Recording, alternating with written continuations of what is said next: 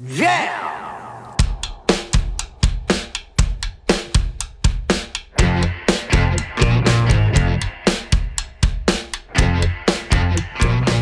It's Josh Williams here, and welcome to another bonus episode of the One Man Podcast. Today, my guest is a great friend, a great comedian, and a buddy who came up with me. We both started stand-up comedy and rose to where we're at now together. Matt Watson, welcome, my friend. Thanks for having me, Josh. Oh, you are so welcome. I've had you in so many ways. Matt and I always dick around. We are close. We've done a lot of stuff together. Gift wrapping mainly. Yeah, we've got, I don't know where to start. That's the hardest part I've had with this podcast, because typically people I'm super, super close with, haven't been on in terms of interviews. But I guess maybe I'll start by letting everybody know, why I wanted to have you on the podcast. Because I've got a lot of great friends in comedy, but I need it to be, I need it to be interesting. And I'll tell you, out of the 400 people I know, no, I'm joking. You've got a very interesting, you basically travel the world doing stand-up comedy, living out of, your vehicle. And we're not going to dive right into that right away. I'd like to sort of structure it so people sort of get organically going. But over the last few years, you've done something that I got to say I've really, really admired, which is that you're like, I'm doing this stand-up comedy thing and I'm going where I need to go. Like, do it all over North America, all over Europe. And you're now living effectively in the UK. Yeah. Wow, that's amazing. And like I said, there's just so much to talk about. I don't really know how to sort of structure with everybody what it is we're going to be talking about, but I'm going to do the same thing that I do with everybody else, which is to ask, how did you get started in stand-up comedy? What made you get started in stand-up? I think that the first inkling was I was taking a police foundations program at Algonquin College here in Ottawa, and there was an English program that I was taking that there was one component to it where they got each and every student to go up in front of the class and just talk for, I think it was like 4 minutes, something like that. And you had to do that without looking over at the teacher and saying, is my time up? How much time do I have left? Really? And I went up there. That was the whole point of the assignment. And I did not look at the teacher and ask how much time you had left. She didn't care. Was it about being nervous, talking to people, like addressing? I believe so. Okay. I didn't, as you know, I didn't end up following through on that program. I'm not a police officer, but I guess what I can take from that is that they stand in front of probably their peers, maybe, to explain, I don't know, the murder that just took place or whatever. I don't know. And they gave zero structure on what you were supposed to talk about. Just come up here, talk for 4 minutes. That was honestly it. And at the time I was working at a Dairy Queen, and I told a story about these girls that came in. They're having their bachelorette party, and they wanted to order a cock on a cake, and somehow I made that like 4 minutes long. Did you put the cock on the cake? No, I wasn't. I wasn't a cake designer, or a cake artist, as they would call it. So there was a girl in the back, Ariane. I believe it was like her first or second day, and I got her to do it. But like, there's like different size cakes, 8-inch, 10-inch. You can see how I really dragged this out. But the class, like they laughed, a few times, and that was like my first that was the first spark that I was like, oh, hey, here, this is something that I've never really thought about before, but maybe it's something I could do. Yeah. Were you like a class clown type? I mean, not at college, but I mean in school. Were you the class clown, or were you just like, There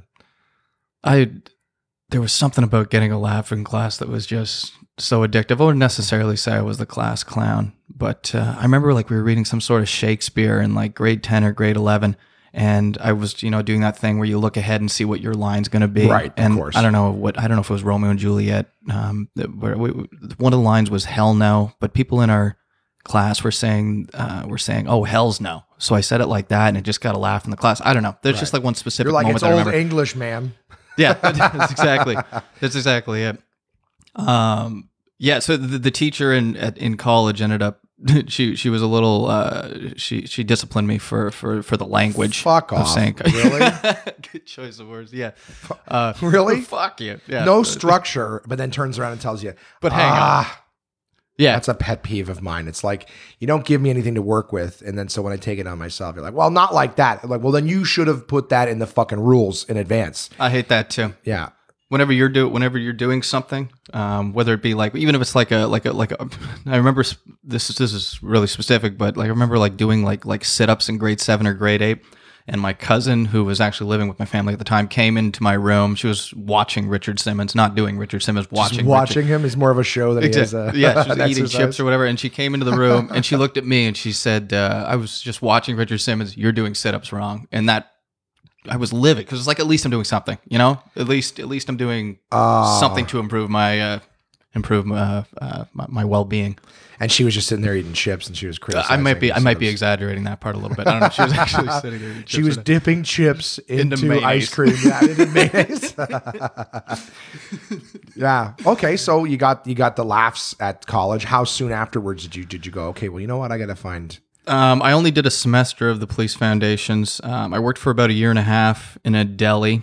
Then I went back to Algonquin for a pre-media general arts and science program, which was 2 years in length. And one of my classmates, his name's Greg Lowe. Oddly enough, I saw him at an Open Mic Mondays about a month ago. Oh, very cool.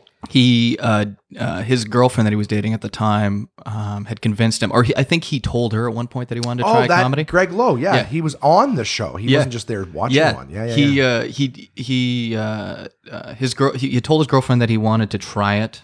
And then Greg told me this actually like a month ago. Apparently, I'm the one that really. As soon as he mentioned to me that he wanted to try stand-up comedy, I guess my eyes lit up and I was like, oh man, I've always wanted to try that. And apparently, I was the one that actually like dialed the phone for Yuck Yucks for both of us and like got us on the show. Did he do it the first time with you? Yeah, that's the weirdest thing. So he hasn't done it and then that time. And then didn't do it again. How long? I've been trying to figure this out. We've been doing comedy like 10 years. Getting there. Somewhere around there, right? 9 for me. Okay, so if you're 9, then I'm probably okay. So yeah, I'm probably like 9. But anyway, so that was so cool for him to be getting back into it again, like 9 years later. And he was on the show, and then I had been doing it for 9 years, and he's like, "Oh, that's a lot of wasted time. I could have been." So he suggested the idea of trying it. Yeah, and you go, yeah. So you called Yuck. So this was what 3 or 4 years after that police foundation. This was like 2 years later. 2 years later. Okay. And then after that set where I told that same story, that was my entire set, the cock on a cake story. And I was hooked, man. That high that I got, that natural high from being on stage. I decided I would finish the 2-year program. And then the second I was done, I was going to do comedy. That was just that. Like, that as was soon the as plan. I got this, I'm never going to use it again, and we're going to do comedy. We're doing comedy. That was exactly it. Good for you. And that was a while back. Now, I'm trying to think too. I always ask, when you were coming up in comedy, like we've all done the, shows this and doing absolute comedy and whatnot. And I think at one point, because that's just how you grow, right? You're doing bigger and larger spots, bigger and longer spots on shows, going from an opener to a short middle to a full middle to hosting to all that stuff. And you and I were coming up the same rate. And then I guess at one point, you and another comic, Chris Timms, how did you guys decide? You guys did something called the Relentless Road Trip, where you were basically driving westward from Ontario to do the comedy clubs at West and along the way. How did you guys come up with that, and how did you plan it? I was working, I think I was either a middle or hosting the Absolute Comedy in Toronto. And as a comic, you got some time during the day. So I don't know what exactly sparked it, but I ended up just kind of researching all of the comedy clubs in Canada. I just made a list of them.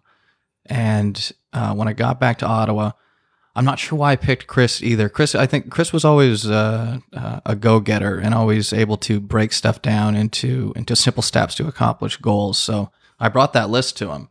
And he has this big, at the time he had this big whiteboard in his room. So we wrote out the entire list.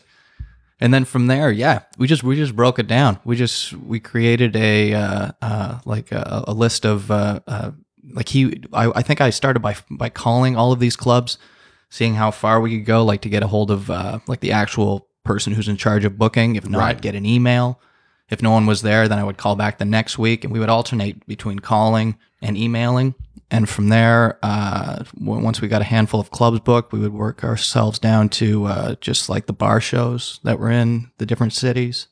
How did you find those? How did you find the bar shows and things like that? In Western Canada? Yeah. They're incredible. No, I mean, I apologize. Like, how did you locate those? names of the Just bars and stuff like that, and what they were doing shows? It seems to be pretty good in Canada as far as you just Google comedy and the name of the city that you're looking for, and it's true for Edmonton, Calgary, and Vancouver. There's pretty much a list there that you can and ways to reach out to those particular bookers. Anyway, at the end of it, we ended up with 70 shows in 90 days across the country. And for the most part, we were living out of my Mazda 3 is what we drove out there. We had some camping gear that we would do along the way, but a lot of it was spent in that vehicle. So you'd sleep in the car most days, or would you alternate turns of who's driving? Like, did you stop driving? Chris didn't have. Does Chris have a driver's license? There was a reason why he wasn't driving. Oh, wow. Which, yeah, if you want to talk about something that may have started me living out of a vehicle and just being comfortable driving long distances, that might have been it. The fact that I had to do all the driving. That's exactly it. And ever since then, like I don't have a problem with driving any sort of distance at all. I'm very, I enjoy it actually. I find it really relaxing. It gives me time to think. Right. I honestly do most of my thinking behind the wheel, to be totally honest with you. I find that the act of having to do something else like driving is sort of clears up a little bit of the anxiousness and whatnot. Kind of helps you get that whatever they call it, the devil off your shoulder, the monkey off your shoulder. Is that what it is? I don't know. I don't know if there's an expression for it or not. You said monkey earlier, so maybe. Oh yeah. When I was talking, talking about handing off tasks. Yeah, but it does help you get or your muse. Is that what it is? Maybe. Because I know for me, if I just sit down and stare at a paper, immediately that voice of all the things I have to do starts getting in my head. And I can't focus on what I'm trying to do. But when I'm driving, I'm already doing something.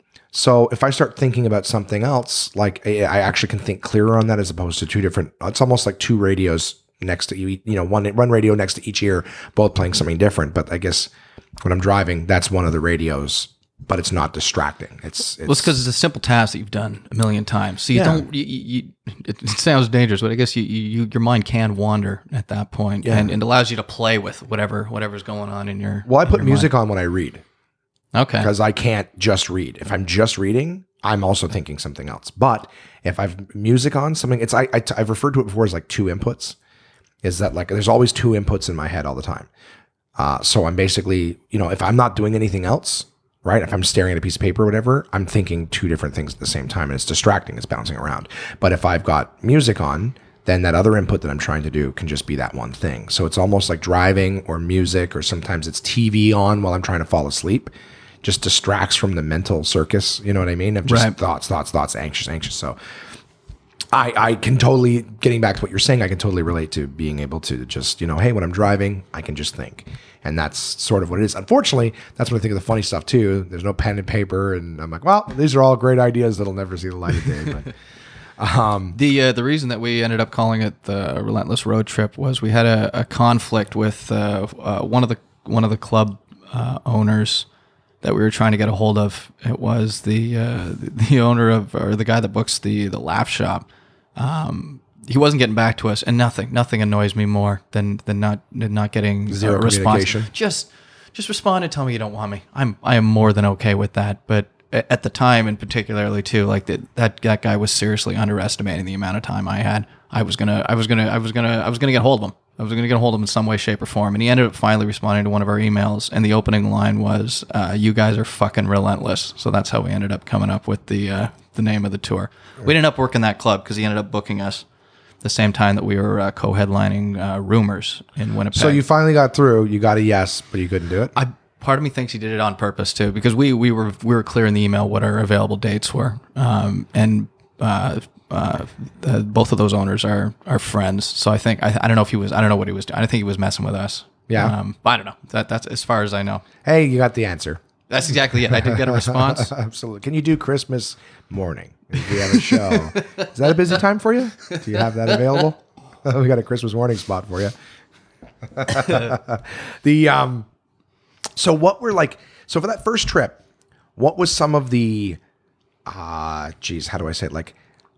What were the logistics in terms of travel for you said you guys camped, right? So I'm trying to phrase the question for the answers. Basically just, What did you guys do to make it? I would imagine occasionally you got a hotel or a motel or something. At the time, I was working at the Hilton Garden Inn near the airport here in Ottawa. So I was, as a team member, they call it, I was able to get hotels for cheap, particularly a Hampton. I could stay in a Hampton for $29 for a night, and we got free breakfast in the morning. So anytime that was an option or available, that is what we ended up doing. I think we stayed in, I don't know, maybe 12 or 13 nights. Over the course of 90 days. Over the course of the 90 days, yeah. We probably stayed in a Hampton, which was a sweet hookup. Chris also had, any of the camping we did too, we were trying to do, everything was on the cheap, like as cheap as we could be. So we ended up finding, like, I remember this one place in, I think it was Squamish in BC. Yeah. It, like there was no map for this forum or whatever, wherever Chris found the location for this free campsite, but it was like a treasure map. It was like not handwritten, obviously it was in type, but it was just the way it was written, like go, just the directions 8 minutes down this road, make a right at the old barn. 8 minutes at what speed? Yeah, that's exactly you know what I mean? It was that kind of thing, and it was like actually like we felt like it was like kind of a treasure map to find. We ended up we did find that campsite, and it was free and it was beautiful. But there was you had to work for it. If you had to find a free place to camp and you had to work for it, you could do that anywhere in the world, I would assume. I would assume you could find a place in Ottawa to camp for free and no one would find you. It's just exactly that's the whole and idea. then at the end of it too, like we're trying to do this as cheap as possible to hopefully come out with a profit at the end of this thing. Because at the time, like we're taking any bookings, like we were getting just openers in some clubs. Sometimes we got booked well. The co-headline at Rumors was obviously the highlight of the trip, but just for what we were getting paid, like we were trying to make it as cheap as possible. And like some of these adventures of finding campsites, if we're driving like 45 minutes to an hour trying to find this thing, like you got to weigh that out in the end. Like with the gas that we spent to get there, like was it actually worth it? Should we have just paid the $12 at the campsite that was just off the road? So there was like there's that to factor into that maybe we didn't at the time. Well, and so like in terms of the 90 days, like how many times did you camp, or did you guys camp every day that you weren't doing a hotel? We camped quite a bit, especially if there was a gap in the schedule where we weren't booked for like a few days. We would find a campsite nearby. I'd say, I don't know, Probably just under half. So yeah, of the 90 days, let's say something like 40 nights, maybe something like that. 40, 45. Yeah. Now here's a dumb question because I don't camp. It's too much work. It is a lot of work. I do agree with that. Build my house every day. Completely agree with you. What does camping cost a night for a campsite? As far as I know, there's a class system for campsites too. So like if they got camper? wood on site, or if they've got I see, if they got actual toilets, if there's electrical sites, all of these things will raise the price of the campsite. But like a hotel room too. So like if you went and got yourself like let's say the motel site level. Yeah, if you don't mind your campsite dirt. Here's a circle of dirt and you're allowed to sleep here. What's that cost? I don't know, like $15. Fuck that. I'm sleeping in the car. Fuck that. It's just as comfortable. If you're going to wake up with a sore back, I don't know. I'm going to have a lot of people who are outdoorsy hate me for this. But if you're going to wake up with a sore back because you're sleeping on the ground, you're basically, the difference between sleeping on the ground and sleeping in a tent is a thin layer of plastic. The way I look at it, or vinyl. Yeah, Chris was hardcore at the time too. He had very little like mattress or anything. I think I had like an air mattress that I was using. Oh, so you actually had, see, I'm talking like in a sleeping bag, basically just lying on the floor of it's like a tarp. That's all the bottom of the tent is. It's a fucking tarp. Yeah. Okay, you really never camped before. Yeah, I've done it like 4 or 5 times. It's always the shittiest tents, always the shittiest sleeping bags. But I'm like, I see people buying. Did you put anything under the sleeping bag though? Well, I didn't have anything. I don't have camping gear. I don't like being homeless. Oh man. Yeah, no, you got to put something underneath. Chris has pointed this out to me too. Like, well, what did you guys put then? So I'm sure I know now you're like the fucking. As far as I remember, I know. Yeah, dude, you could teach a master class on fucking homelessness and sleeping in your car. Well, that's exactly it. Like the contrast of then and now. Yeah, and we're gonna get there. Fun of me we're gonna get there. But what did you guys use then? I think I had an air mattress. I definitely had an air mattress that I was blowing up every time. But you have to realize that for both of us to sleep in my Mazda 3, we're not sleeping flat on the ground. We're talking about front seats, reclined. Exactly. Yeah. So you're not sleeping completely flat. You're not getting a very great sleep like that. camping was definitely the better option because you could actually lay down. Right. That, and for the love of God, we get some space from each other. We each had our own tent. It's a lot of time spent with one person in a very finite amount of space. So you did have your own tents? We did have our own tents, yeah. And you had a tent and an air mattress that fit in your tent? Yeah. And you just, yeah, wow. Okay. And of course, cooking equipment as well? Because cooking you equipment. got to eat. I wasn't much of a camper growing up either. My my mother, Sue Watson, that you met before. I love Sue. She fell under. You better make her listen to this too, because I wanted to hear all the stuff we were talking about. She falls under the same class as you. That why would I want to set up my house every night, especially for her too? Because as a mother of 5, like she's making supper for everybody every night, and camping for her was like, okay, now I got to make. We're there for 3 days. I got to make 9 meals. Yeah, with like now ahead of a time. Bullshit butane stoves and little pots that are big, like the size of basically most people's coffee cups now. Exactly. If she wants to go on a vacation, she wanted to not work. Yeah, not work. Exactly. She wanted to stay. She wanted to stay in a hotel, and so yeah, I wasn't much of a camper myself. Chris was excited about because he had camped a lot growing up. And this was his first time that he was able to, take the reins on the whole thing and kind of, teach me a little bit about living out in the woods. He had like a father-son experience together. It was, yeah. So that's okay. So again, most time, and then I guess when you guys were not camping, not hoteling, you were in the car sleeping. We were in the car. So you would just sleep. You would have a steering wheel. You'd wake up with a steering wheel in front of you every day. Yeah, exactly. That's great. It is again, not necessarily then, but if we fast forward a bit, like any time that I woke up in a vehicle, it's just kind of cool that like you put the seat up and you just put your hands on the wheel. Yeah, you just it's like a space movie where they come out of the pods and they just sit down and they're fucking computer travel to. That's exactly it. Yeah, you just wake up and ready to go. I'm in motion right now. Yeah, exactly. I guess I'm going. My feet are still asleep, but we're going. Yeah, well, like I said, I mean, to me, like the idea that you guys sat down and planned, and I think that's kind of what I would need too. If I was to do something like that, I would need someone else to help plan with. Just every time my brain starts to float off, it's like, let's get it back on. Because like the idea of going across the country and doing shows at different bars and clubs and in different provinces and cities and things like that, that's to me that's amazing. I hadn't been. I think at the time, like I had performed in Toronto, Montreal, Ottawa. Small towns. Yeah, I think I had done one show in the States, like in Baltimore at a club there, and that was it. I cannot give Chris Thames enough credit for even where I am right now. Just opening that door and just kind of even he didn't know exactly what he was doing, but somehow. But everyone doesn't when they're doing it for the first time, and most people, I mean, myself included, use that as a reason to not try. Yeah, because dude, not only that, but you guys 3 months. 3 months, like you quit your jobs and you went out there. Yeah, we both did, and that's amazing. Now this I wanted to ask too because I talk about making sacrifices, and since then, and we'll go into it. You have continued to travel. When you guys came back from that, I was super excited to see you guys because I'm like, I can't imagine the growth doing 70 shows in 90 days. You know what I mean? Like that's the idea. Quit your jobs, go somewhere for 3 months, just do comedy, do what you love. All sorts of different places, people, like the connections that you would make. All of that is so romanticized in my head. I'm like, that's amazing, right? And it's cool to see it. And when you came back, I was like, I can't wait to hear the stories. And now you're back. But when you guys came back, like I said, Chris was back, and you were like, already, I got to plan the next one. Like something about that was different for you than it was for him. We were in such different places in our lives because he was about to get into a relationship with a lady who has had a child. And when he got back, he was moving in with her. He went from his house on King Edward or wherever it was to moving in with this lady, whereas I had been in a relationship for the last 4 years and living with a lady and ended that right before I left for the trip. You did that prior to the road trip? Yeah.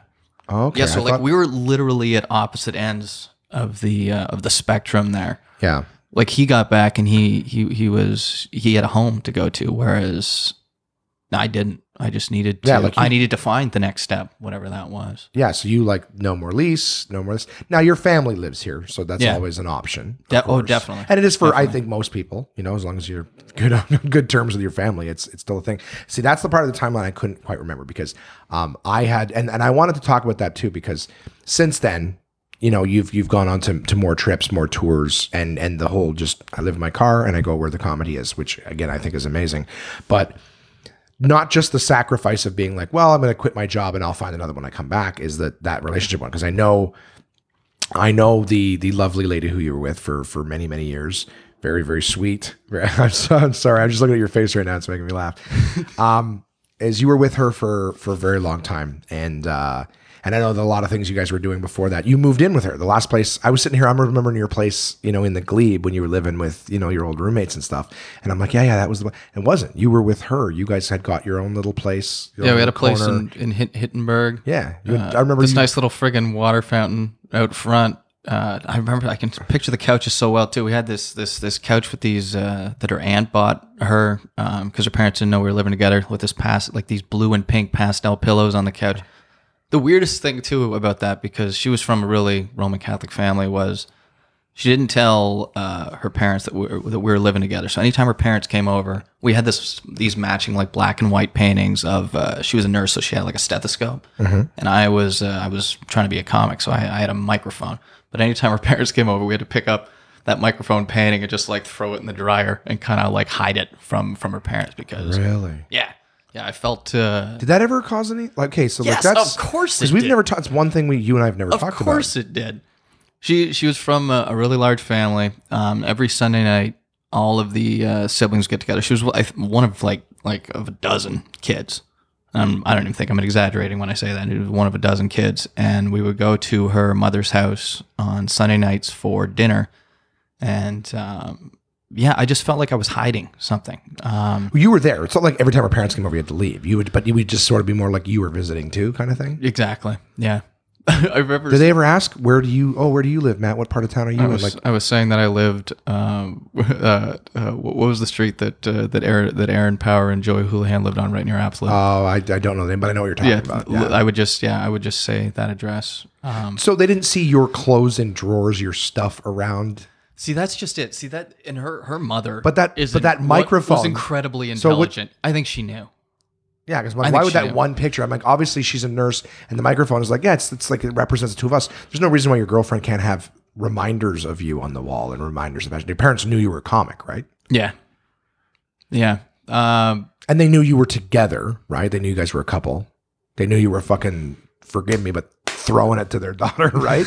It's not like you guys were friends in a prayer group or some shit, right? Yes, but the such a traditional Catholic family. Like it felt like even though the mother, I'm sure she's not naive, she's a very smart lady. She knew what was going on, but at the same time, I feel like it just wasn't talked about. That was the weird part too. Like even like the older siblings, like we wouldn't talk about it with them. Like I just felt like, I don't know. So that's interesting to me, because I did not know that until right now.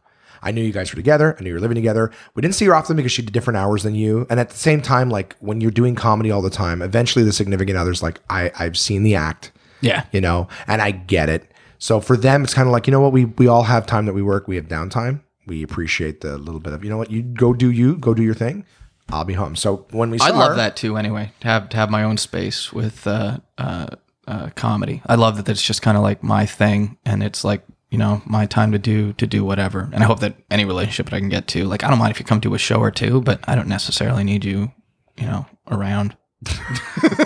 Well, clearly you're like, comedy or you?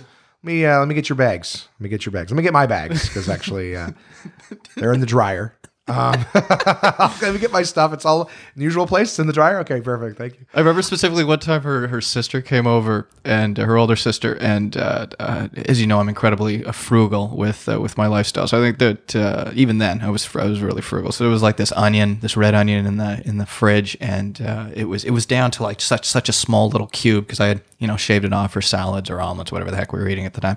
And it was just such a small little piece, and it was saran wrapped, and I wasn't throwing it out. I was going to use it. But her sister opened up the fridge, and she started just ripping on this onion like, oh my God, Anna, why do you have this? It's so small. You're never going to make, you know, to have like a meal out of this. And I was there at the time, and I got like super defensive of my onion. I'm like, what do you mean? There's still more enough onion there. But like at that point, like something had to click. Like, why does Matt give a shit so much about this onion if he's just, you know, visiting her from time to time? You know what's funny is sometimes we think, because we think other people are onto shit more than we are. You become paranoid. Oh, yeah, absolutely. Yeah. Absolutely. Like I watched that Joe Schmo show years and years ago on Spike TV. And it was like basically only one, like there's only one person on the show who thought he was on a reality TV show. Everyone else was actors, but he thought everyone was on the show to compete. So apparently every which way that everything on the show went, every competition, every twist of turns, whatever, they weren't all finding out, only he was. And then when the show was over, like the whole time you watched every episode, there was like 4 or 5 moments where you're like, shit, he's on to us. He knows it's fake and all this stuff. And then when the show was finally over, they were doing like a reunion show. And he goes, I didn't know any of that shit. He's like, every time you guys thought I was on, I didn't have a fucking clue. I didn't have a clue. Like, so it just made me think of that. Great. It's just sometimes people are like, oh, he's on to us.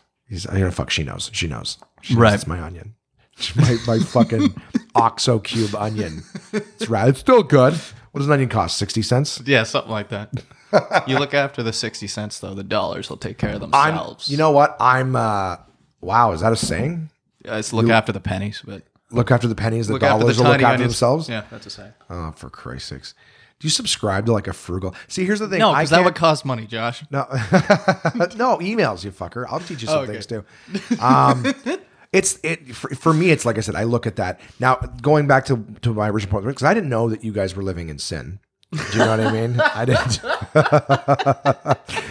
I just thought you guys were together. Like I said, I remember you were together. Now, you guys were an adorable little couple because she was so quiet, you know? And I'm not saying that's the way I preferred it or whatever. Just I'm saying like it was just, I don't know, I guess for me, seeing the relationship or whatever, like, you know, there was this little dynamic. She was always at your shows, always very quiet. She was just I guess, very supportive looking. Was that, you know, she gave you your space. She's doing her thing. She supported what you did. You never like, you know, I got to make a decision. Every time you talked to me about it. And my relationship with Crystal, you know, I always look at things like, okay, well, I admire what that person's doing. And I look at it. And like I said, for me, I was like, I can't. That sounds amazing. Just go for 3 months and go do stand-up comedy. But I would be incredibly lonely. I would miss, you know, my girlfriend. I would miss the kids. I'm like, and it can't sustain a life like that. And you were saying, so I was asking you when you were talking about that decision, you know, because you were telling me like, I think I just have to end it. You know, she wants to move forward, and I'm committed to comedy. I remember you talking to me. We were talking about the choice. In retrospect, I don't think she actually ever did say to me that she I don't think she was pressuring me in any way, shape, or form. The rest of the family, when I was there on Sunday nights, definitely was. Yours or hers? Both. But, okay. But also, but mainly hers, because we were going there every Sunday night unless I had a show. Right. And it just kind of came down to the fact that I had fallen in love with comedy first. Right. And I knew I needed to give it like 110%, or else if I ended up living in the suburbs with a family, working whatever job, doing comedy only, you know, once a week or whatever, I was going to regret not giving it a chance. And ultimately that would, you know, destroy the relationship anyway.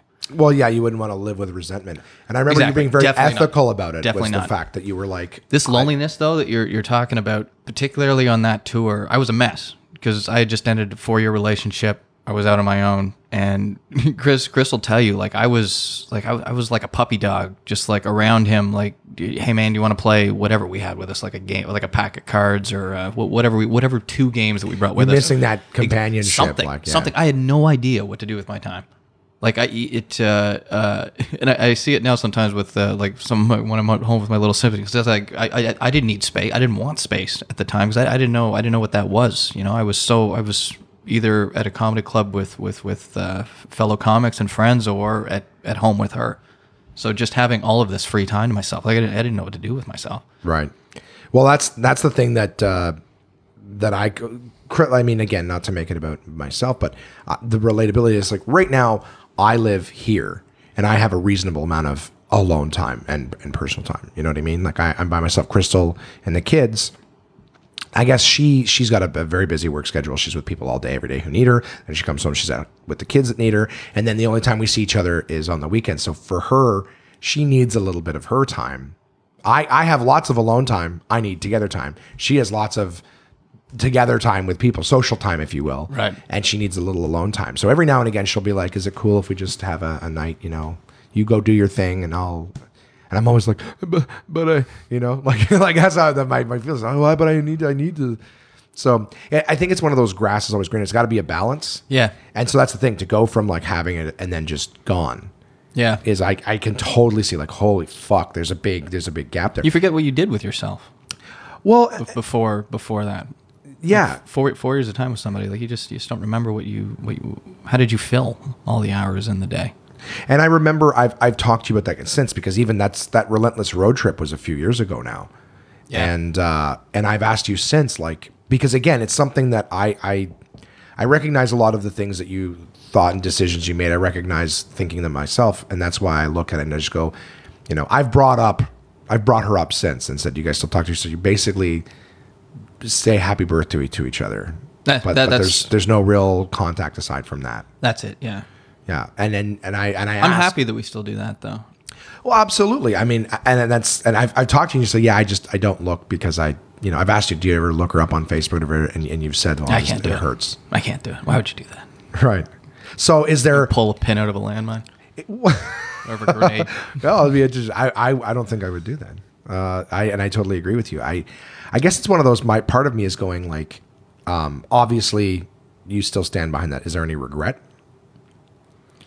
And not to try to open an old wound, but basically, like I said, my own inner curiosity is like, you said, I got to do this stand-up thing. I got to be 100% committed to that. And I remember you were very ethical. You did say there isn't any regret. I met her just like a couple months too late. Like, because I met her, I think I was doing comedy for like maybe 6 months when I met her tops. Maybe like 3 or 4. Like she was at one of my few like first shows. So that's where you met her, at a show? No, I met her working at the breakfast restaurant Chorus. Oh. But I had just fallen in love with something else just a few months before I had met her. And like I said, yeah, I had no choice, man. I had to give it a shot. Well, and you've done that. Like I said, it's just one of those. It's a good thing, but there's still. Or yeah, I mean, do you feel a time heals all wounds thing? No, it'll lessen the wound, I guess, but it'll always be there. I think at this point though, like there's. I can look back on the fond memories and smile. The good times. It's definitely not completely healed over. I don't feel like any of that. They're just scars. They're still there. They're just not as. And I can understand. And poignant as they were. They're not as poignant. Well, and that's the thing. I'm not trying to provoke anything, but I really am fascinated. And I think just even listening to the hesitation and seeing it in your face, whatever, like. That's what would kill me the most too. Is there's a part of me that's like, I want to move to, like, just for me, the idea of moving to Toronto and trying to do stand-up comedy is very it's like, I'd love to, I want the opportunities, but I'm not right now for myself. I personally am not willing to make the sacrifice because I can't just uproot the family and move to Toronto. No, because there's more people involved with you. You've got, and that's what it came down to too, man. Like, I'm from a very well structured. I'm from a family that well-rounded. Yeah, well-rounded. Thank you. You're welcome. My dad is such like a great dad. My mom's such a great mom, and like I don't know. I guess every generation tries to improve on the childhood that they had, and that would be very tough for me to do if I had just a regular job. But for me as a comic, trying to support a family, there's no way that the comedy would have suffered for sure. And the fact that it's just me right now, that freedom, it's like there's no idea that's too far out of reach. It's all very doable because it's just me. Yeah, and that was something that I used to think before I got in the relationship, believe it or not, was just when it's just you keep open, the possibilities. And that is true. Possibilities are endless. That's true. And that's the thing too. But for me, it was as soon as I got in the relationship with the family and the kids, it was like, It's not just you anymore. Well, it isn't just you, but the benefit, like the flip side of that, right? Because when you're alone, you're like, well, it's just me, the freedom, and that's the positive. Oh, it's the freedom, right? You know, it really is the grass is greener. Do you know what I mean? Like everybody's like, what I don't have is what I want. But for me, it was really cool that coming home at the end of the day and having people excited to see you, and just because you're you, not because you're a comic or anything like that. So I was like, holy shit, that's fucking awesome, too. You know. So I guess that is really nice. For myself, it's been like I'm not willing to make the sacrifice. And it's not like, hey, it's there and I'm just waiting to pull the trigger on it. I'm saying that like I can see the value on both sides. And so now what you did, go away for 3 months and come back, I could do that. Do you know what I mean? I feel like I could do that. I have no idea how to plan it or structure it, which is, again, why I'm having you on, because I think that the idea of doing that is so fascinating. And we haven't even moved on to the bigger thing. We're just talking about the catalyst for why you live wherever you are. The simplest step, start with the clubs, work with the big stuff, is exactly what we did. I think we bookend the tour with the three absolute comedies, and we opened with the comic strip. And then we filled in as many of the club dates as we could from there. And then you work your way down to the bar shows, the ones that pay. And then you're left with whatever's left from there. Like it's that easy. It's that easy. You just gotta start emailing. Well, and that's the thing too. Stuff that I've done that other people are like, how do you do? I'm like, it's fucking email and ask. But that's it. Like literally what I just told you. You just from there. You just got to do it. And just fill shit. You just got to follow up. You did it enough in advance that there was availability. So you didn't try to plan it a month in advance. No, we tried. Most of the clubs in Canada will book like 3 months out for your hosting or middle gigs. The UK it's a little bit more. It's like six months. Yeah. Well, what was your second venture out on the road? But sorry, just yeah. Sorry. No. You're doing your job. If anybody's looking for advice on that, though, Chris and I did. I think when I brought him the papers, we ended up leaving like a year and a few months after when I first brought him the paper with the list of the clubs. So yes, it was a big process, particularly for our first time. When I'm doing it now, maybe 5 months out when I want to go, I'll maybe, or 5 or 4 months, I'll start sending out feelers and see if I can book anything, reasonable, and then go from there. But yes, the very first time we went out there was a lot of planning ahead of time. Absolutely, and that's the thing for me is the structure. I have no structure, but I got to learn. But you got back. And I apologize. We jumped back to this first part because I thought the relationship was still going after the first one. It ended when you decided to do it again. I apologize. It ended right before the first one. Yeah. Now, when you decided you were doing it again, do you remember how long that was and sort of where you went afterwards? Because I know that you've gone out west again. I know that you've driven down into the States. Like, have you been all over the United States doing comedy? Not all over.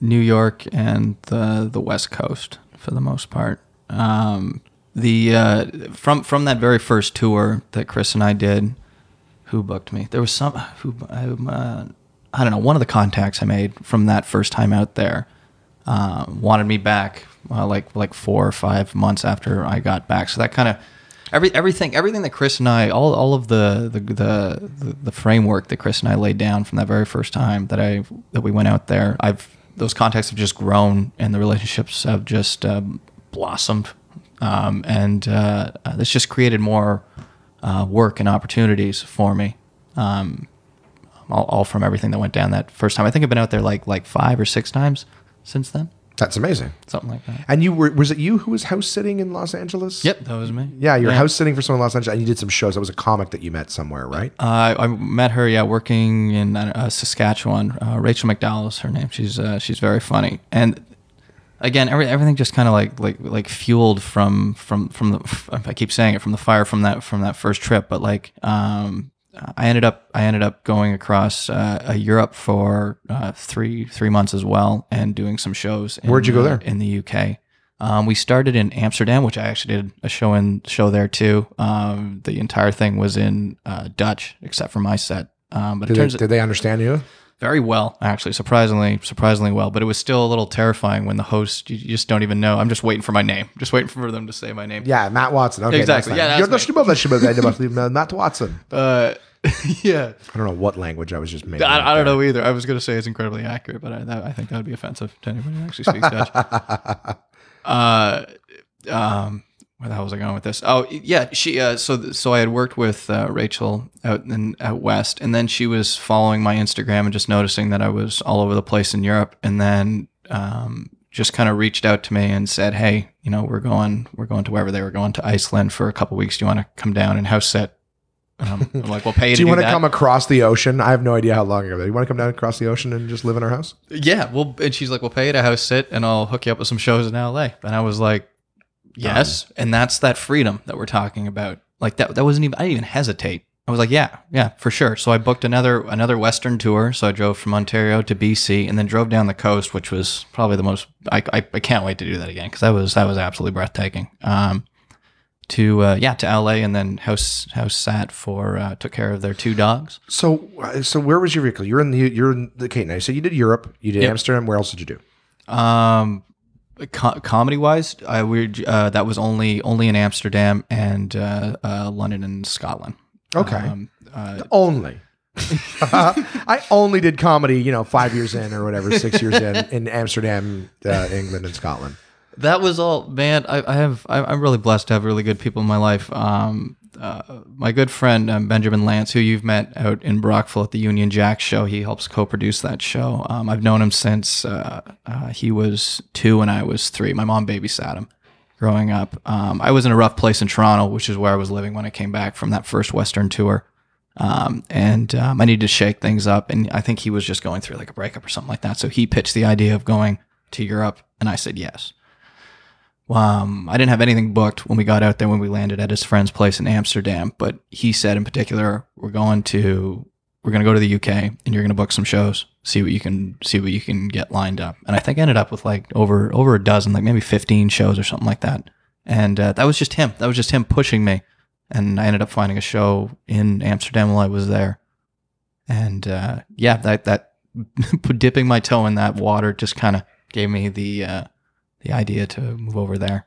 Well, I can see the feeling that the two is just the idea is it starts to get you comfortable with like, holy shit, I can do stand up anywhere I am. Like there's shows somewhere, or provided they speak English. Provided they speak English. But you know what? I see guys like Matt Davis who's doing comedy. Yeah. Like, I mean, I can't pronounce the countries that he's doing comedy in. And he's just like, oh, I'll be in the area and I'll reach out to people in the area and get on these shows. And I'm like just seeing the names of places he's doing, I'm like, that's unreal. Yeah, that's incredible. But I mean, but even yourself, like I said, just traveling all over. Like you come back from Amsterdam, where's your car? The car was still here in Canada, in Ottawa. So you drove out west and then drove down to Los Angeles. Yeah. But like I said, Josh, was the most beautiful drive. The one. Which starts in Northern California. It's just like the most like windy road. Like you can't go very fast. It's like 10 to 15 kilometers an hour because it's just so in and out of the but you're forest. On the ocean. And then along the ocean. Like those nights that I camped out in the car there, like it was just amazing waking up to that. Now, at this point, you'd probably started to develop here's how I live in the car.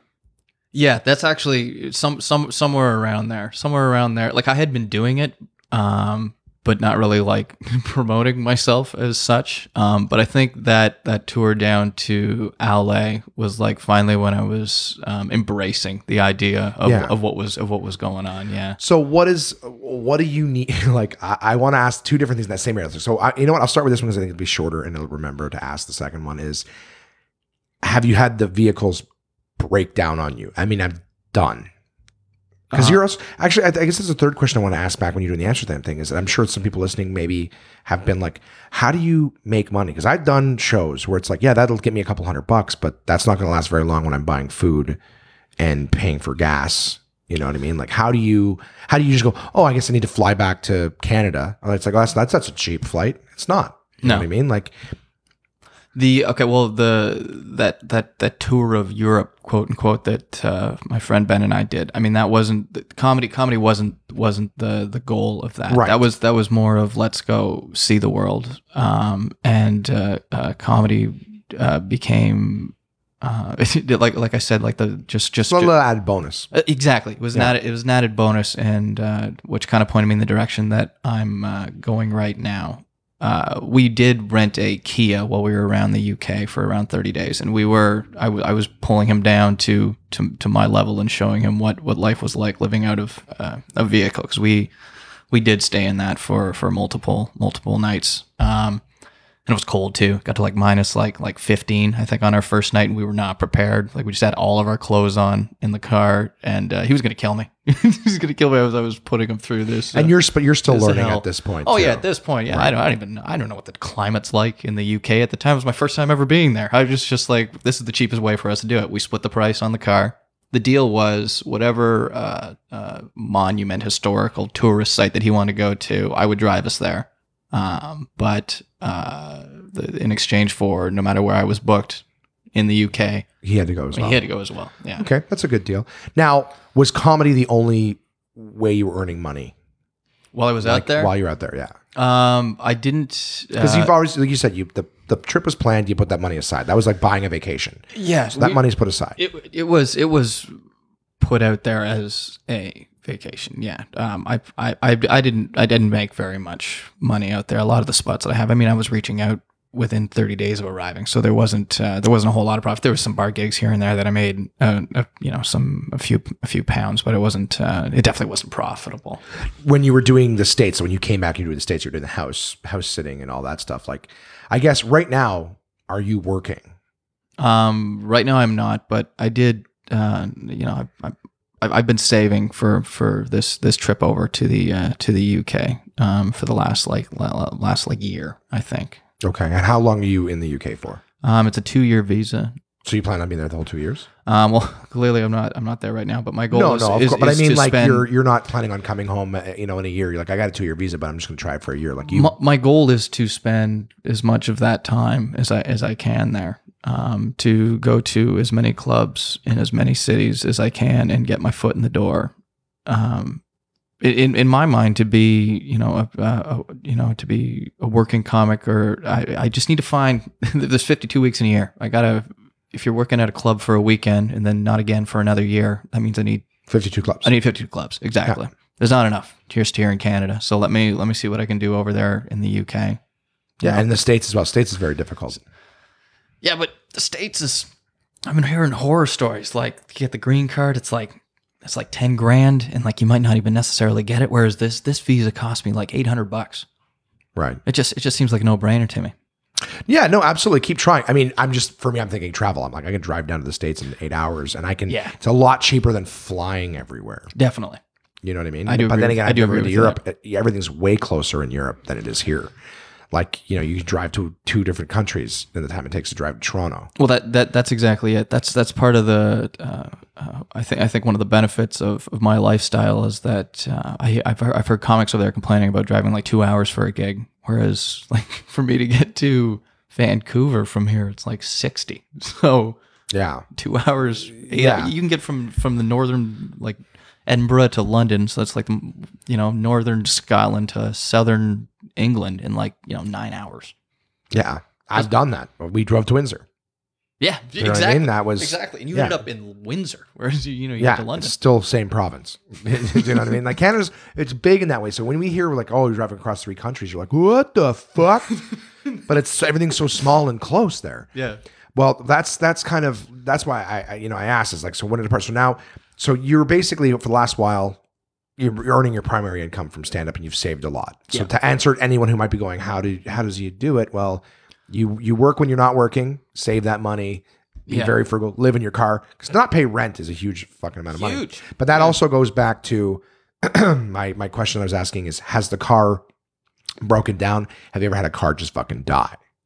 While you've been doing this driving around and going city to city in the last few years? My van in the UK right now that I own, apparently the battery's dead, so it's not starting. So we'll see what happens. Well, that's like what, $100 fix or whatever? Yeah, well, hopefully that is the problem. Right. I did get quite a bargain on this vehicle, so Lord knows. I mean, it's only going to last me 2 years, right? I'm not gonna splurge on that, but we'll see what happens when I get back there. I'm not gonna worry about that until I get there and see what the problem is. I like that. I was talking to you before we started recording, and I asked you about the van. And you're like, well, there's no back window, so I now have a little bit of privacy. Oh, man. Yeah, the privacy, that's so underrated. Yeah, because obviously living in a Mazda 3, there's windows everywhere, and like when I'm laying down, my bed would run from the trunk to the back seat, and like my head is just like You sleep in your trunk? just below the. You drop the seats down? My waist down is in the trunk. It's kind of like it's like sleeping in a bobsled. Where you would like slide your legs into the trunk, and then it's such a tight fit though, man. It's like coffin size. Like I couldn't sleep on my side. So I was thinking that you were sitting in the passenger seat reclined when you sleep in the car. No, in the car when it's just me solo driving in the Mazda, I've got a very very thin. A mattress is a stretch. It's the cover for like patio furniture, like I see. like one of those type. A little seat cushion, very thin foam. Exactly. And so you put that down and then you sleep. I don't even know how to visualize this. So you got your driver's seat, and then the listeners can't see what I'm doing, but you got the driver's seat sitting up. I'm trying to replicate the seat here. And then you have this sitting down here. So you're sleeping like this in the trunk? Driver's seat pulled all the way to the front. Okay. And then the back seat folds down onto itself. Okay. So there's an open space going from the back seat into the trunk. Right. Very restricted, but in open space nonetheless. And then I put I've got like some thin board running from the back seat through the trunk, and then there's supplies under the board to kind of make the whole thing level. And then you just sort of sleep on that. And then you can sleep head to toe in that space. I can.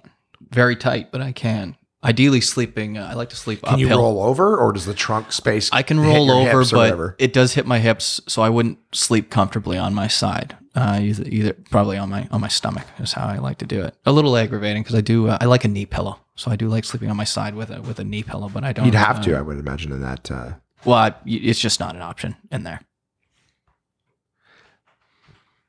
So anyways, sorry, Jason just entered the room and is staring at us like we haven't been down here for an hour talking already. Speaking of work, do you want to leave your car and do a spot at the Velvet Room on Friday? Are you out of town this week? Yeah, I'm actually in Windsor this weekend, Friday, Saturday, headlining the Comedy Quarry. There you go. So a little opportunity for a plug. I don't mind you. They're getting desperate. You just asked them too. That's how you get booked in Ottawa. You do a podcast and the booker just runs the room. Hey, want to do a spot on Friday? It's 2 days away. I'm booked well in advance. Very organized. That's what you get for interrupting. All right, sorry about that. So basically, you sleep in the trunk. That's where sleeping happens. Half of me. Okay. Waist down to the trunk. That's what I mean. But I mean, you're making use of that space and the seating space as Yeah. well. Because I thought passenger seat, fully reclined, night. Like that's what I thought. No, I actually get to sleep completely fine. Man, it's pretty comfortable. I'm not even going to. Maybe I've been lucky with picking the times of year that I've been traveling to, but it's actually quite nice. Yeah. Yeah. I actually can't. There's been multiple times where people have asked me to stay like at their places, and I've taken the car over it. Also for my own material output, I feel like the more time I spend in the vehicle, the more I'll be able to develop, hopefully, some more jokes about actually being in there. For my artistic integrity, right, is what keeps me in that vehicle. Well, you have. I remember, like I've seen Instagram videos of your car getting towed. So far, while you've been driving, that you've lost no vehicles. None have died on you. Tires have come off my vehicles. The same Mazda, actually, too. That very first trip with Chris, when we were driving from Calgary to Winnipeg, in a town called Brandon, which is still in Alberta, if I'm not mistaken, roughly like an hour and a half, 2 hours outside, east of Calgary. I think it was the front left tire just came flying off the vehicle on the highway. Yeah, the whole thing. We were going like 130 kilometers an hour on the highway, and there was nobody around us, which was incredibly fortunate. So you fortunate. just boom down and sliding on the road. Yeah, the tire kind of rotated like the vehicle, like the DeLorean in Back to the Future, where the tires like open perpendicular to fly. Right. We did that, but just one of them did that, and it got pinched underneath the front of the frame, which the tow truck driver ended up telling us that saved the front end from catching and potentially like spiraling out of control like a NASCAR highlight reel. Really? So that saved your life? Yeah. That tire did in fact save our lives. So the fact that it broke off, big pain in the ass. The fact that it broke off and caught the way it did. Caught underneath, yeah, exactly. We were very lucky. The tow truck driver brought us to I can't remember the name of the freaking town. Doesn't matter. Some small town. and we ended up taking a Greyhound from there to Winnipeg to catch our week of shows. Then after the late show on the Saturday, I took a Greyhound back to the dealership, the mechanics, and I think our pay was like $1,300, which was exactly the amount that it cost to fix the vehicle. So yeah, That's to put back fix the axle and everything like that. Yeah, $1,300 bucks. Dude, I've gone in for an oil change and it's cost me $1,300 bucks. Not just for the oil change, but with all the bullshit. Oh, we got to fix this light and this blade and there's a fluid. And I'm like, dude, your fucking front car broke its arm off. And it's the same amount. Same amount of money as it was to put polysporin and a Band-Aid over that fucking cut. Yeah, we're incredibly fortunate that worked out. We that did screw us though. I think we were going to come out on top on that tour, but that $1,300 definitely put us. Now, is that the same Mazda that's parked outside in the street right now? Yeah, she's still going. So that one fucking car that you've got is still doing all of this and it's still going. It's still going. No other issues? The last time I was out there, which was this past summer in June, the other tire came off while I was in Vancouver. It just seems to be, I don't know if that's broke a Mazda off? thing. Yeah, broke off. Luckily, this time, I think I was just turning right somewhere. And it just breaks. Like we're talking busts off the axle? Yeah. Jesus. And so putting all those parts, like a tire and a rim is $200 right there. Yeah. And then I have no idea what the control arm and the joints and repairing it. I have no idea what all that shit is. Yeah, you're actually asking the wrong guy for that. I mean, I could look at the receipt, but same price this time? No, this one was a lot cheaper for some reason. But again, Of course it but we also weren't driving 130 kilometers an hour. I was doing like 20 or 10, and it just busts off. Exactly. Yeah. That's horrifying. Yeah, it was, but by the next, I've just been really lucky. By the next morning, it was I got CAA, so that that didn't cost me anything to get towed, and it was I think it was under like $500 to fix. Obviously not great, but could have ended the tour if the car was done. I had that's both my room and board and my transportation if that thing dies on me. Well, I had a five-year Pontiac that had 5-year-old Pontiac that had 3 months in a row $1,500 worth of repairs on it. So that's my trash, and I got my Honda Fit, and I'm like, I'm never going GM. That's where you got it. That's where you weigh it out. Like, is it cheaper for me to buy a new vehicle and pay, whatever it is to for the down payment and the monthly fees, or constantly it could be $1,000 this month. Exactly. You got to try to weigh that out. But I've actually given this vehicle to my younger brother who turned 16. So because now that you're in the UK. Yeah, I'm in the UK. Yeah, it may as well be driven. Come home. Yeah. That car's not going to run if it's not driven at this point. Right. No, it makes sense. I guess and that one in the UK that's staying there, you're not bringing it back with you. That's where that stays. Yeah. I love that. I love the idea that you've got a vehicle. I got one in this country. I got one that. Well, I like to call it. I got real estate in Europe. That's how I like to put it. You purchased real, right? Because of course sounds a lot better.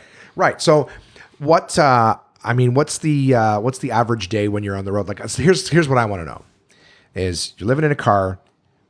What do you do to bathe?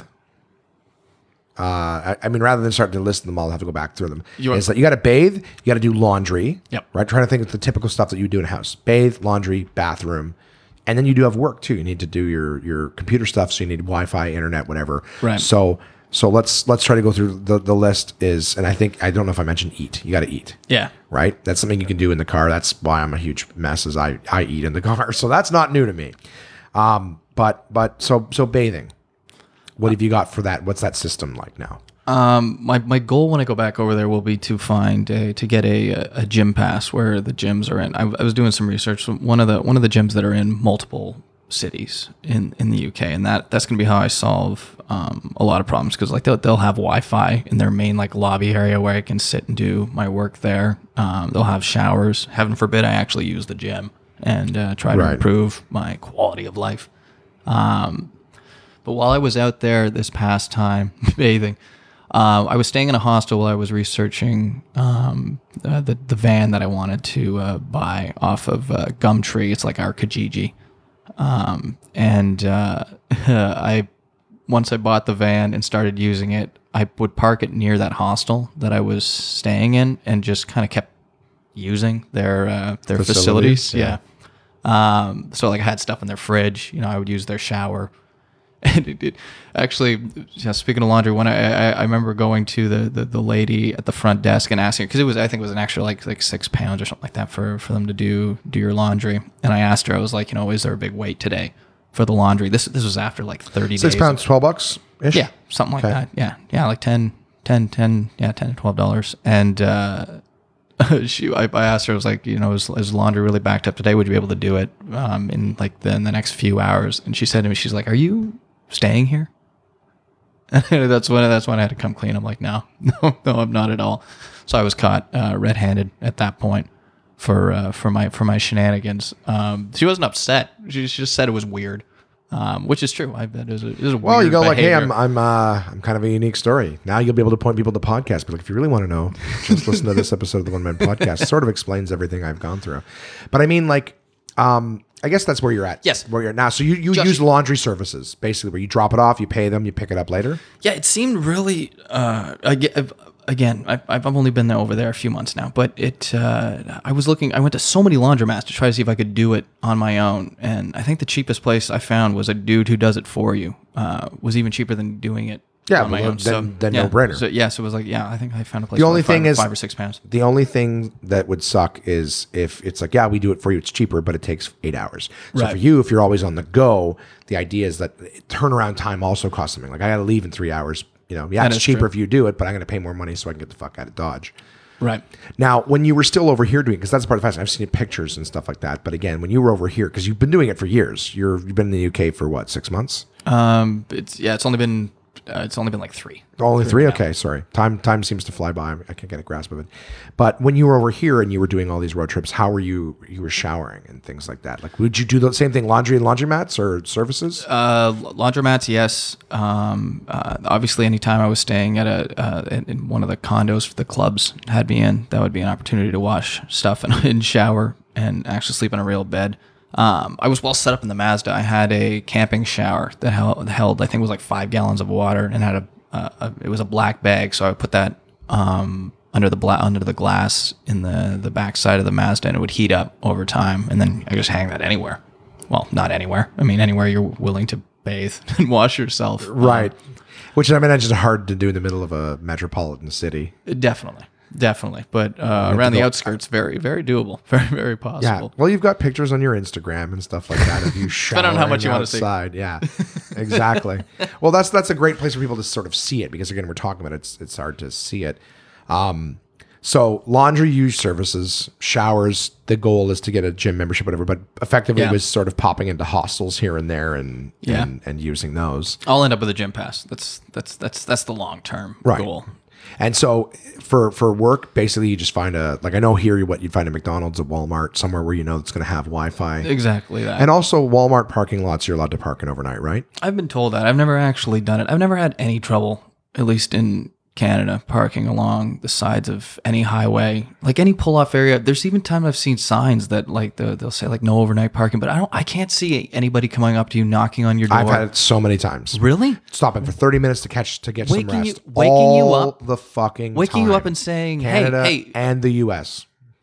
You saying, I'm sorry, man, I was just a little tired. It felt unsafe to drive. And the person saying, get back on the road. Every single time. Oh my God. Every single time. I can't believe that. Yep. Every fucking time. Yeah. So that's why it's amazing. In the middle of the night.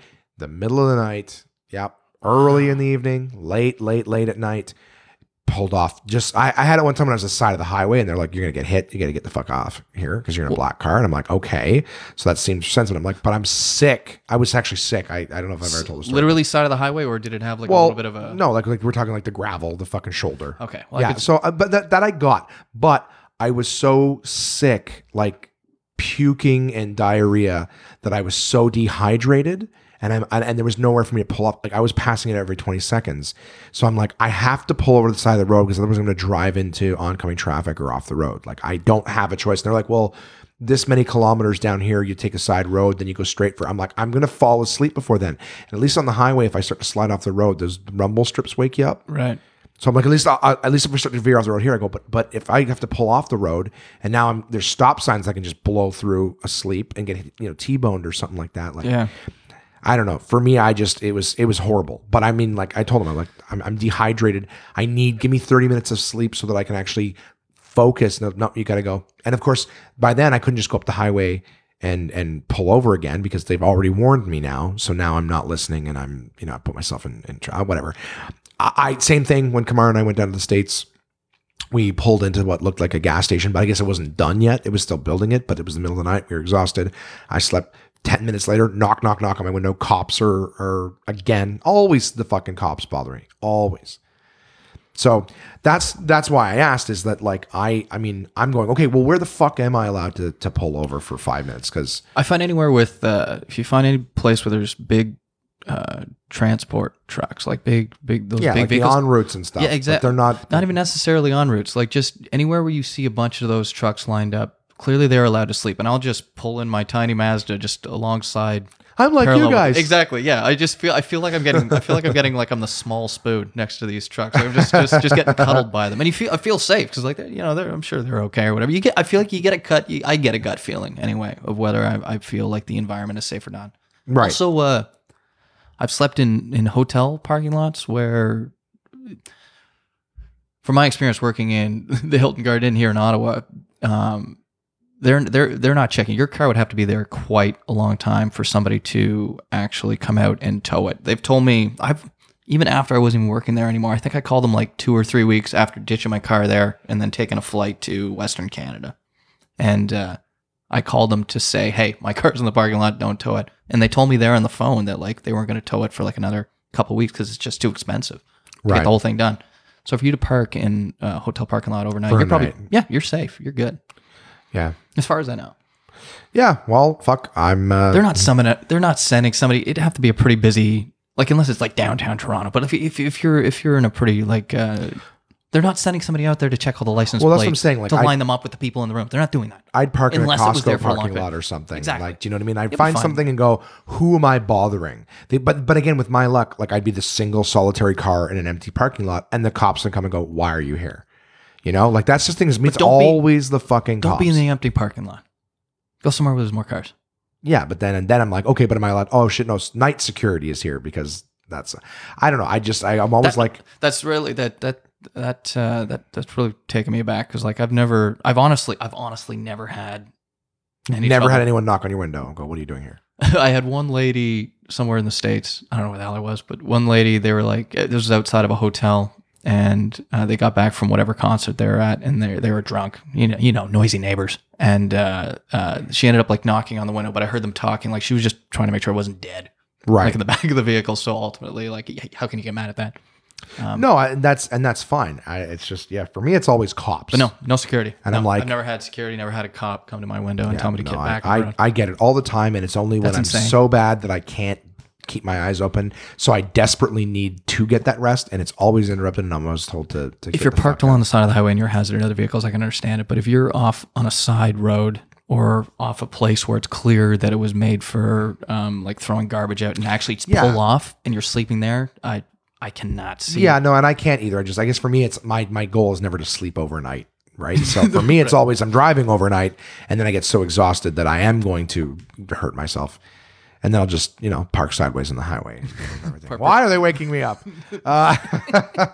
Well, that's cool. Like, so yeah, like I said, the sleeping, the showering, the eating, you just, you have I've seen pictures of you eating hot dogs outside of a Walmart. Yeah, there's a lot of cooking them in a goofy little pot. I've got to pull back on the amount of fast food I eat. I was in Edinburgh for the Fringe Festival this past year. I would typically go to whatever grocery store and make sandwiches ahead of time.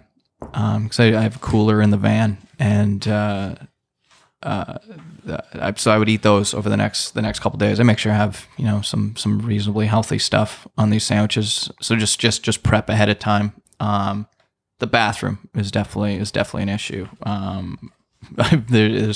I've become very comfortable peeing outside. Yeah, definitely. Even changing too, man. Like I used to be so sheepish about it, but now like I'll open the front door, which covers only from the waist down, and then I'll just look to the right, so not facing the door, making sure nobody's coming that way, and then because it's just easier to change standing up. If I'm in the back of the van, I'm either laying down or on my knees trying to make this whole thing happen. So I'll just be quick. And So you'll just do be it outside Yeah. naked and then just change. Yeah, you just got to be quick. This isn't like residential areas too. You I'm have not a doing van, this you on could the change. side of the highway. But going back to the Mazda, what would you do? The Mazda, that's a really good point. The Mazda, I think I was changing in the vehicle for the. No, you know what? No, Mazda, open up both the back door and the front door. I'm covered from the waist down, except if you're looking like straight, perpendicular to the vehicle. Right, which is a lot of open angles, to be honest. I'm not with doing you. it on the side of the highway though. I'm doing it. You just got to In a look parking that way. lot? Yeah, parking lot. Well, there's more people there than there's on the side of the highway. I'm quick though, buddy. I'm quick. I'm quick with the change. I'm not. I'm a big fat guy. I know. I bending was over picturing everything. you Yeah, doing it. It's like it a would take 45 me- minute. People are pulling out long chairs to see how this Yeah. whole thing is. Well, no one wants to look at it. I can tell you that. So okay, so you've created systems basically. You know. I created systems. That's exactly what It went from sounding like a romantic. Look at this guy chasing his I dream know, to you this said- sounds awful. I know, This you sounds said- like a fucking horrible. The romantic part when you said that, I was like, I don't know if that's the But right word. it's the motive, the freedom- of the the freedom. freedom. The freedom is the I don't romantic care. part. I'm going to make this work. Yeah. No matter how many old ladies in hostels I have to scare. Yeah. Or naked side of the road. No matter how many little spoons with truckers I have to be. No matter how many truckers I got a spoon with. So I opened it up to people who wanted to ask questions, and Crystal actually wanted to ask some questions. She had 2 questions for me to ask. She wanted to know, what are your top 3 favorite things about living in your car? We've already said it a million times. The freedom, man, about being able to go absolutely anywhere. Within the landmass, Right. is definitely the highlight. That's the whole point. That's the whole reason of me doing this. Any smaller scale things? You'd mentioned you like being able to just put the seat up and drive. You're right. That is pretty cool. And the it's also being able to retreat to the vehicle versus like a hostel. Hostel, I feel like you're always around people. Like there's no space that you can call your own. And say what you will about how small the van is that I'm staying in, but it's Yours. it's mine. Yeah. Anytime I actually want to get away from people, especially because, like I said, there's no windows in the back. Like that's a space I can retreat to and just kind of have my own space, be alone with my own thoughts. And it's completely mobile. Number 3. You're like, we got 2. Number 3. I don't think we can count the put the seat up and drive, but it's your space. Now, I guess what I could ask. The efficiency? I don't know. No, I think that's fair. Maybe you save money. that is true. Let me too. answer for you. Yeah, I'll just you feed got a some little good. line. You got some good answers for. Well, me. I guess I'm just thinking too is one of the It's things we definitely the talked cheapest before way to was do the what I'm doing. loneliness. The first trip, very lonely. Like you said, you were like a little puppy with Chris. Yeah. Now, I'm much. now, do you find that you want to go back to your own space? I am Afterwards? so comfortable with this lunatic that I am. It's probably a little bit unhealthy. Like I'm like recluse now. yeah. Well, that's just it, man. Like Your hermit shack has wheels. yeah, exactly, exactly. Being in a comedy club, no matter where it is in the world, gives me a sense of home, like of just belonging. So that's where I can get kind of like a feeling of familiarity. Shit. Sorry. What were you asking? What was the question? The question was your top favorite things about living in the car, but I asked if you've gotten comfortable now with being just with yourself, and you said yes, effectively. Yeah, very, very, very much comfortable on my own. The other question Crystal had for you is, how different is it doing comedy in the UK? It's a different beast over there. The format is different. They like they have intermissions because most of the bars don't have, or the clubs don't have, servers coming around to take drink orders. So the show's going to stop. You're going to kill the momentum, and then you're going to restart it up later. Also, you're doing shorter amount of times on stage. I've heard the headliners do like 20 minutes each. So instead of being like a 40-minute headliner at the end, it's like 4 headliners, 20 minutes intermission, That's 20 exactly minutes, 20 it. minutes. Yeah. And then the compere, or the host, is doing time in between. What's the name? Compere. That's what they call them, the compare. Yeah. The compare. Or host. Okay, they do say host still. Okay. Yeah. Yeah, they know what you're talking about. Comparison is the death of happiness. No, I'm kidding. Just joking. That's stupid. I don't even know what that word means. I'm going to look it up. Obviously, it means host, or fucking pretentious British name for host. I would imagine it means host, yeah. Okay. Well, there you go. So it's just different in the sense of timing. Do you find, like, I've had lots of comics tell me different stories that they like to heckle more. Heckling is a big part of the show in the UK. Depends on the show you're doing. Or at least the better clubs that I've done, like that's obviously not encouraged. There's this horrible night at the Comedy Store in downtown London, though, where it's the format of the show. The show is called King Gong. Kango? King Gong. King Gong. Okay. King Gong. And the idea behind the show is the host or the compere will go up and he will intro the show, try to get some laughs, and then hand out these 3 laminated red cards to random audience members. I've heard of this type of show. Dave Mirage has told me about one they used to do in Toronto. Oh, that's cool that we try to bring it over here because I was thinking that too. I was like, why is this not a thing? The here? 3 cards Even go though up, it's the awful, comic's man. done, right? Yeah, 3 cards go up, host hits the gong, and the comic's done. So there was like the 2 times I've done it, there's like 40 plus comics on that night. The goal is to do 5 minutes. And if you make it through, without the gong going off. There was one poor lady the first time I did it. I think she was from Germany, and she said she'd waited like years to finally do this show because they'll say at the Comedy Store there that this is the only way to get into the club. Is to survive the 5 minutes? Is to win this thing. Wow. So she goes up on stage and says she's from Germany, and immediately all 3 of the cards go up. Gong. She's gone. Yeah. It sounds funny in retrospect, man, but in the moment, like that thing. Heartbreaking. It's a nightmare. Heartbreaking. Well, yeah, because it's not a game for like some of them are doing it for the first time, but like when I'm going up there, at least this isn't fun. Because people think it's for funny. Me. Like that's what. Well, that's the worst part, man. The crowd is against you. Are They're they? encouraged. Yeah. Oh, yes. They Yes, just they're want to see you against- get your they wanna heart broken. They're there for blood, man. The crowd's against you. The host is against you. And they even have a DJ or the friggin' sound guy in the back, and he's shouting shit at you, too. Like, nobody is on your side. Have you done this show? Twice.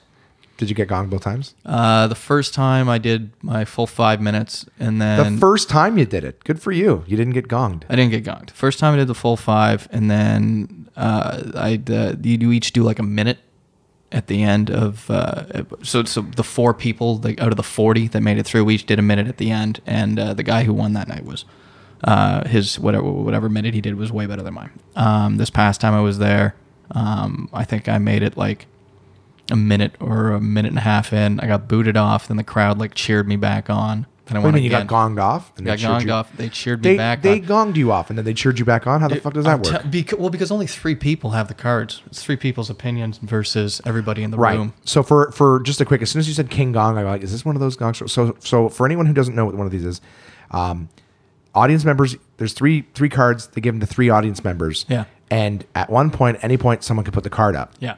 And then, you can either win them back. They can put it down, right? They can. No, once one's up, that's What- it. Oh, They're once they decide counting it's it. up? Yeah. Oh, I see. So they count as a point. Okay, well, the other one I heard is they put it up.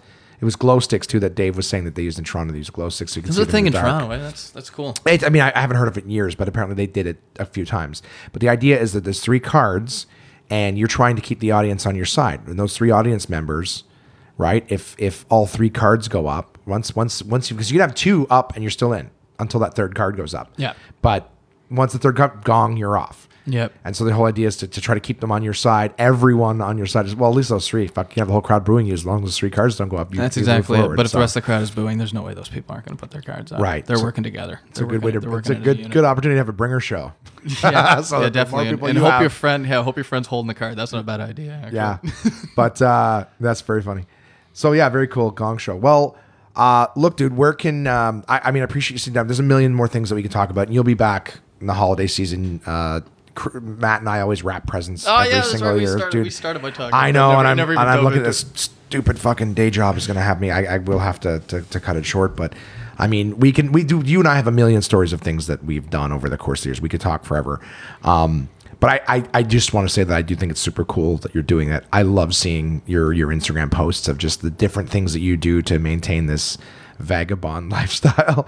But where can people see you and your stuff? So social media. Yeah, the Instagram is at Matthew Watson with 1 W between Matthew and Watson. I thought I was being clever, but it's just really making it very difficult for people to find me. Twitter's at Matt Watson Comic, and I do a weekly vlog about a life in a vehicle and doing comedy out of a vehicle, and that's at Matt Watson Comedy on YouTube. Very cool.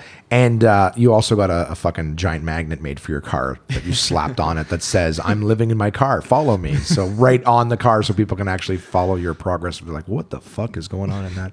Do you leave it on overnight outside? So if someone approaches the vehicle, I do. I don't have it in the van in the UK. I'm trying to be a little more stealthy there because I don't know how frowned upon it is over there. But I've had somebody. I was driving between Calgary and Edmonton, and somebody passed me. They were like honking at me, and I looked over. I'm like, oh man, did I just what did I do? Did I swerve or whatever? And the dude holds up his phone like while making up eye contact with me. And it's my Instagram on his phone, and he hits like right in front of me. So I was like, hey, that made the magnet worthwhile. Absolutely. And people will do it. I thought it was going to be that the guy had followed you previously. I've been following your progress, man. Well, dude, listen, I really appreciate you taking the time to chat with me.